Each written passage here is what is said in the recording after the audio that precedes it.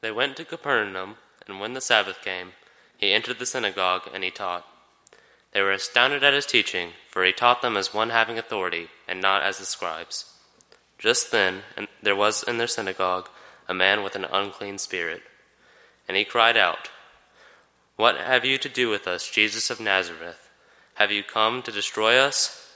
I know who you are, the Holy One of God." But Jesus rebuked him, saying, "Be silent, and come out of him." And the unclean spirit, convulsing him and crying with a loud voice, came out of him. They were all amazed, and they kept on asking one another, "What is this? A new teaching, with authority. He commands even the unclean spirits, and they obey him." At once his fame began to spread throughout the surrounding region of Galilee. Thank you, Jack, and thanks for the music. And it's so great when all those folks can be back in here with us once again. And thanks to the folks upstairs up in the crow's nest to help us to be seen and heard. We appreciate all of you. One of the most frequent reasons given for the problems and difficulty that confront us today, and it's been going on for a long time, is an expression I still hear, maybe not quite as often, but maybe that's because there aren't as many opportunities to be out and around people. But the expression, there is a lack of respect for authority. And we hear it all the time. I've been hearing it most of my life, certainly in my 4+ decades of ministry. I've had teachers and others tell me, well, there's just no respect for authority in the classroom, was a common complaint. Dr. Cecil Myers, and some of you may have known him, may remember him. He died a few years ago. He was a pastor in our conference who was one of the great storytellers, one of the great preachers of the last century. He used to tell a story about a school teacher who taught at the elementary school level. And it seems that this teacher had to leave the room for a few minutes one afternoon. And when she came back to the room, everyone was seated in their desk. And they were all quiet. And they were all going about their work. They were given assignments. And it startled her. "Class," she inquired, "I've never seen you like this before. What's going on?" You may have heard this little story. The teacher, one little fellow squeaked, and he kind of raised his hand.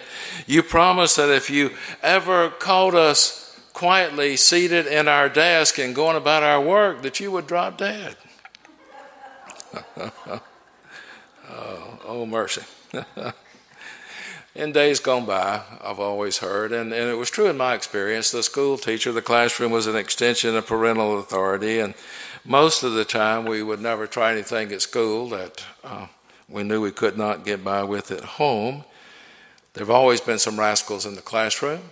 There were days, not many I don't think, but there were some days when I numbered myself among those rascals. And I suspect some of you did too, if you were being honest with us.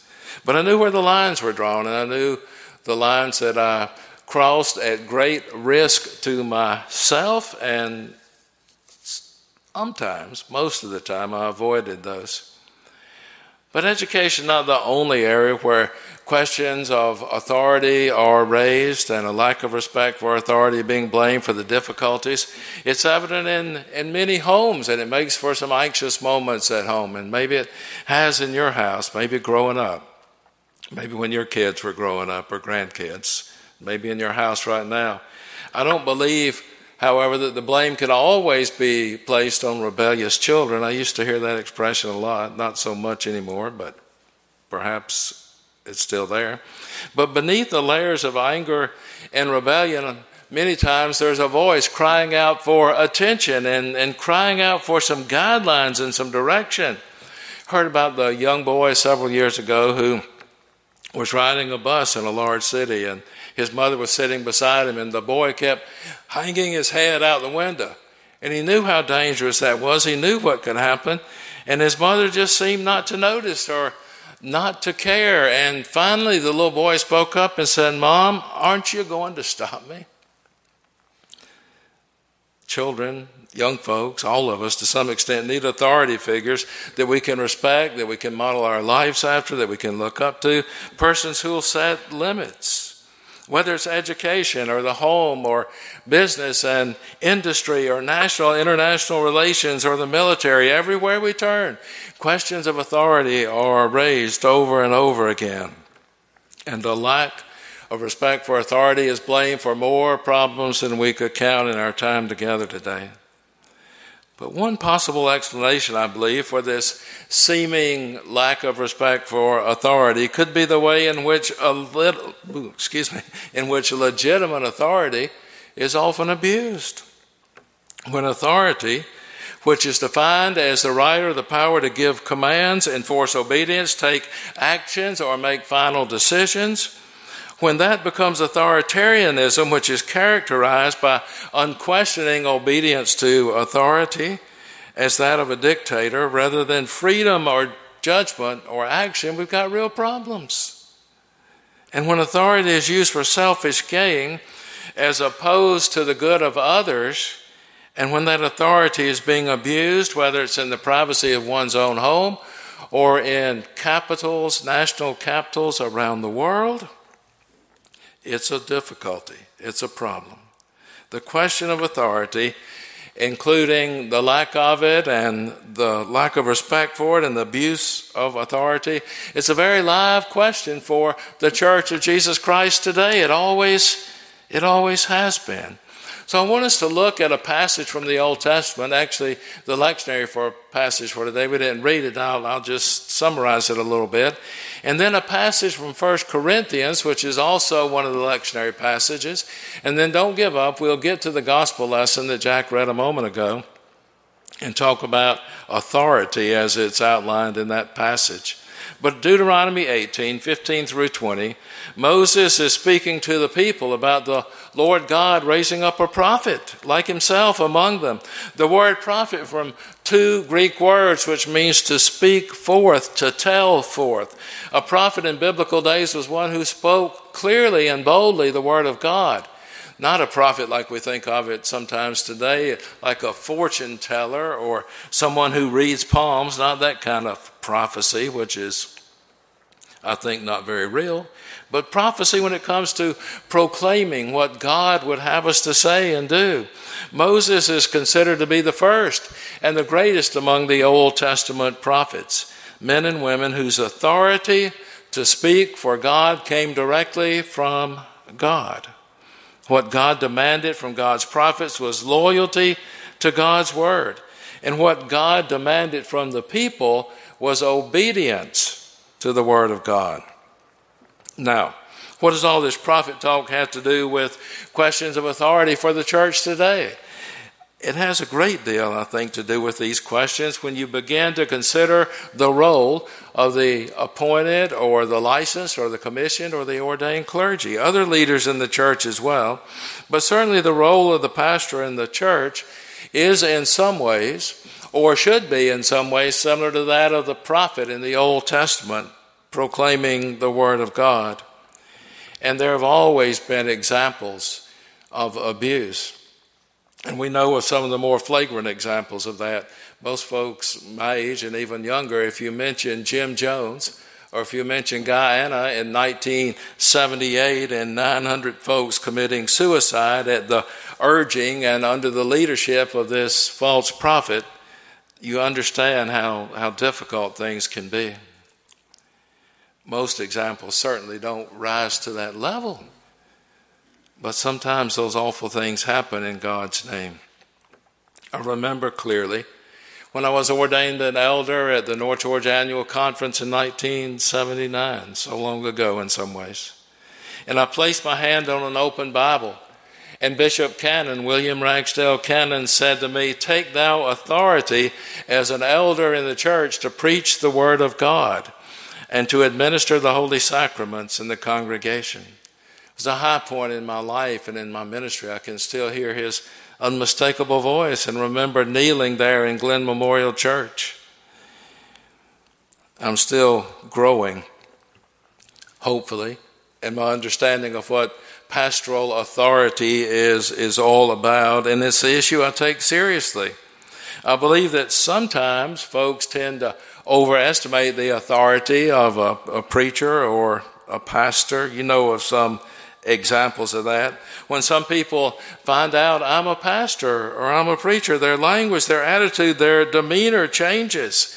It's almost like they believe that I have it within my authority to either send somebody to heaven or condemn them to hell.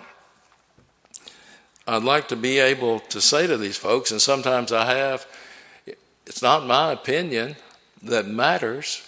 It's not what I think I might know. It's what God knows for sure that matters.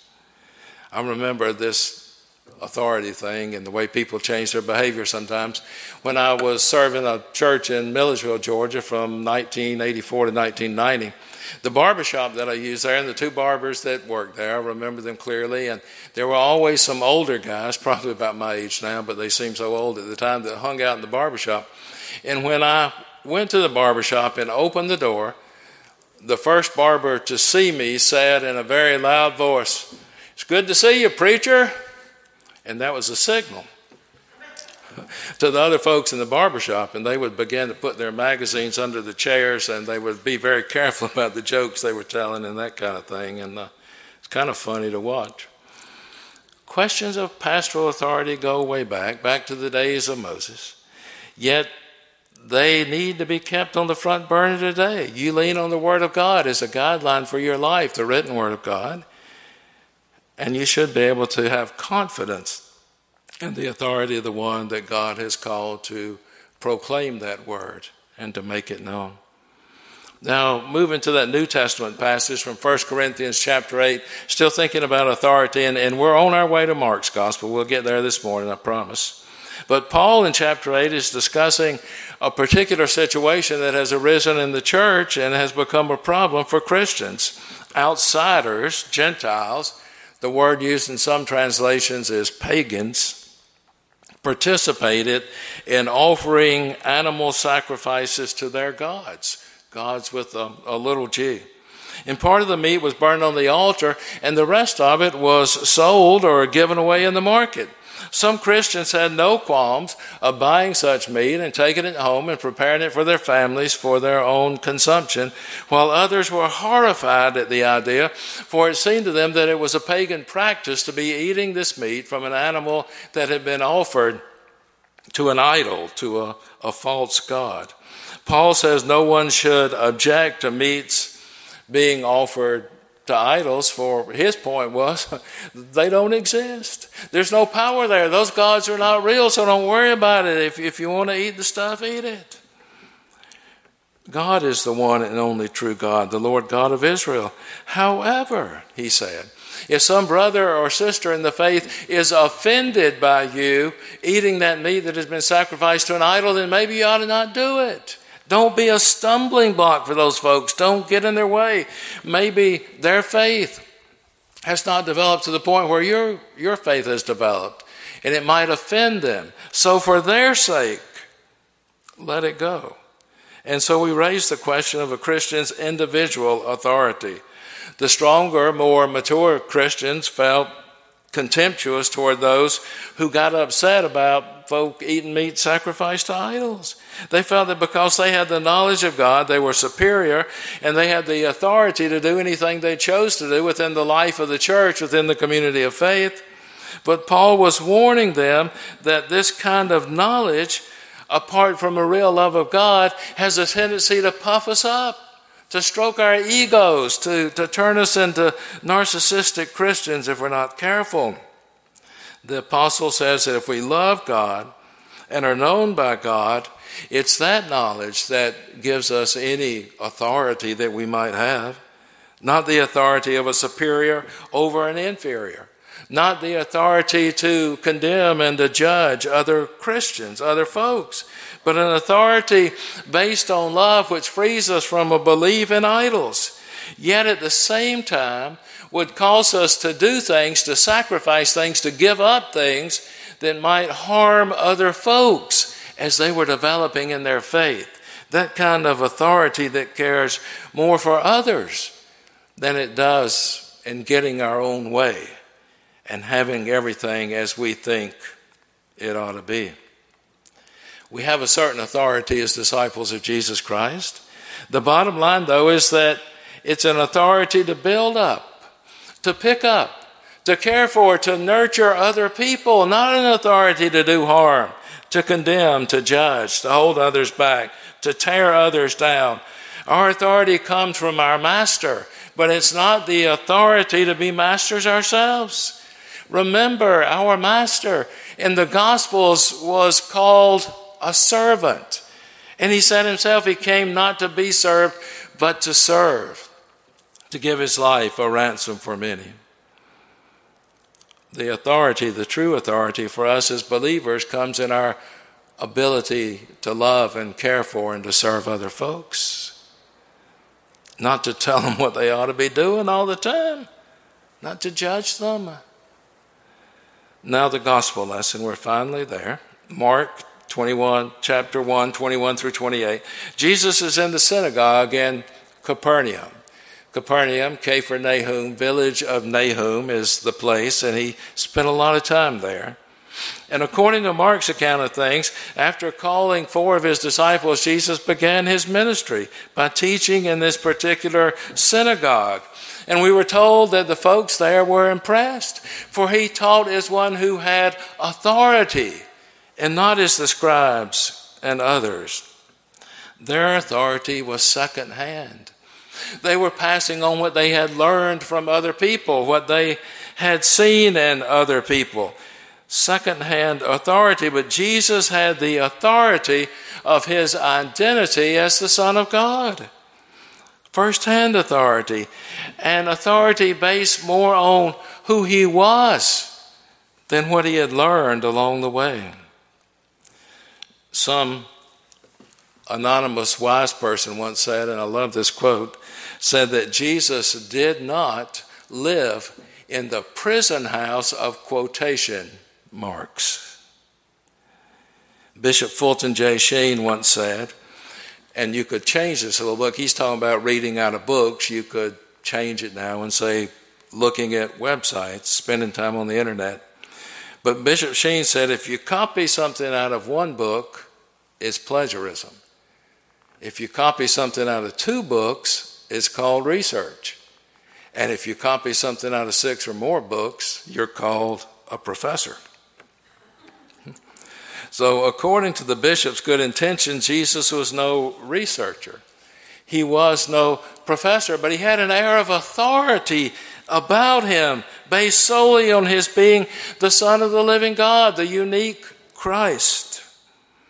The gospel lesson continues, and Jesus is casting out an unclean spirit out of a man who happened to be in church that day, happened to be in the synagogue. And once again, the people were amazed, and they were startled. What's this? A new teaching with authority. There's that word again. With authority, he commands even the unclean spirits, and they flee from him. They obey him. Jesus has come into direct contact with the forces of evil, and he conquers them by exorcising, by casting out this particular demon, this particular evil. And even this demon, and this is maybe another story for another day, recognized him as the Son of God. We miss that sometimes. Others miss it. The demon knew who he was. Think with me for a moment about how the response of this unclean spirit, this demon to Jesus. What's the first thing it said? What have you to do with us, Jesus of Nazareth? It's a crucial question, isn't it? What do you see as being the limits of your authority? Jesus, what parts of our life are under your authority?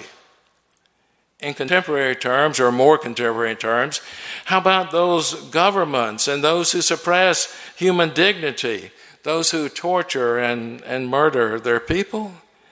How about those who abuse, ignore, or take advantage of children, or the poor, or the elderly, for their own selfish gain? How about those who traffic in illegal drugs to destroy the hearts and minds and souls of young folks and others? Is there any area of our individual or social life where his authority should not be valid?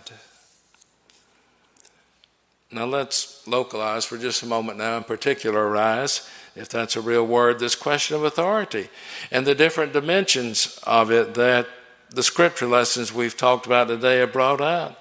And we'll do this by asking two questions. First, who is the central authority for your life? Just fill in the blank there. Put your name in the blank. Even if you've got a middle name that you're not particularly fond of, put your name in the blank. Who is the central authority for your life? And then another question, who is the central authority for the Newnan First United Methodist Church?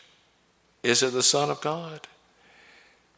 Is he the focus of our worship experiences and all of our gatherings and all of our thoughts and all of our committee meetings? The decisions we make point to his authority or to our own needs and wants? And I raise these questions not to pass judgment, but to simply keep the issue of Jesus' authority at the center of things, where it belongs always. Now in our own lives, the central authority, is it Jesus Christ? To answer, yes, we must be able to recognize his authority. Even the demon recognized it. To answer, yes, we must recognize his authority, and beyond that, to respond to his authority by offering our whole selves to him. So this is your life, and this is my life. And the question is, who's in charge here? Amen.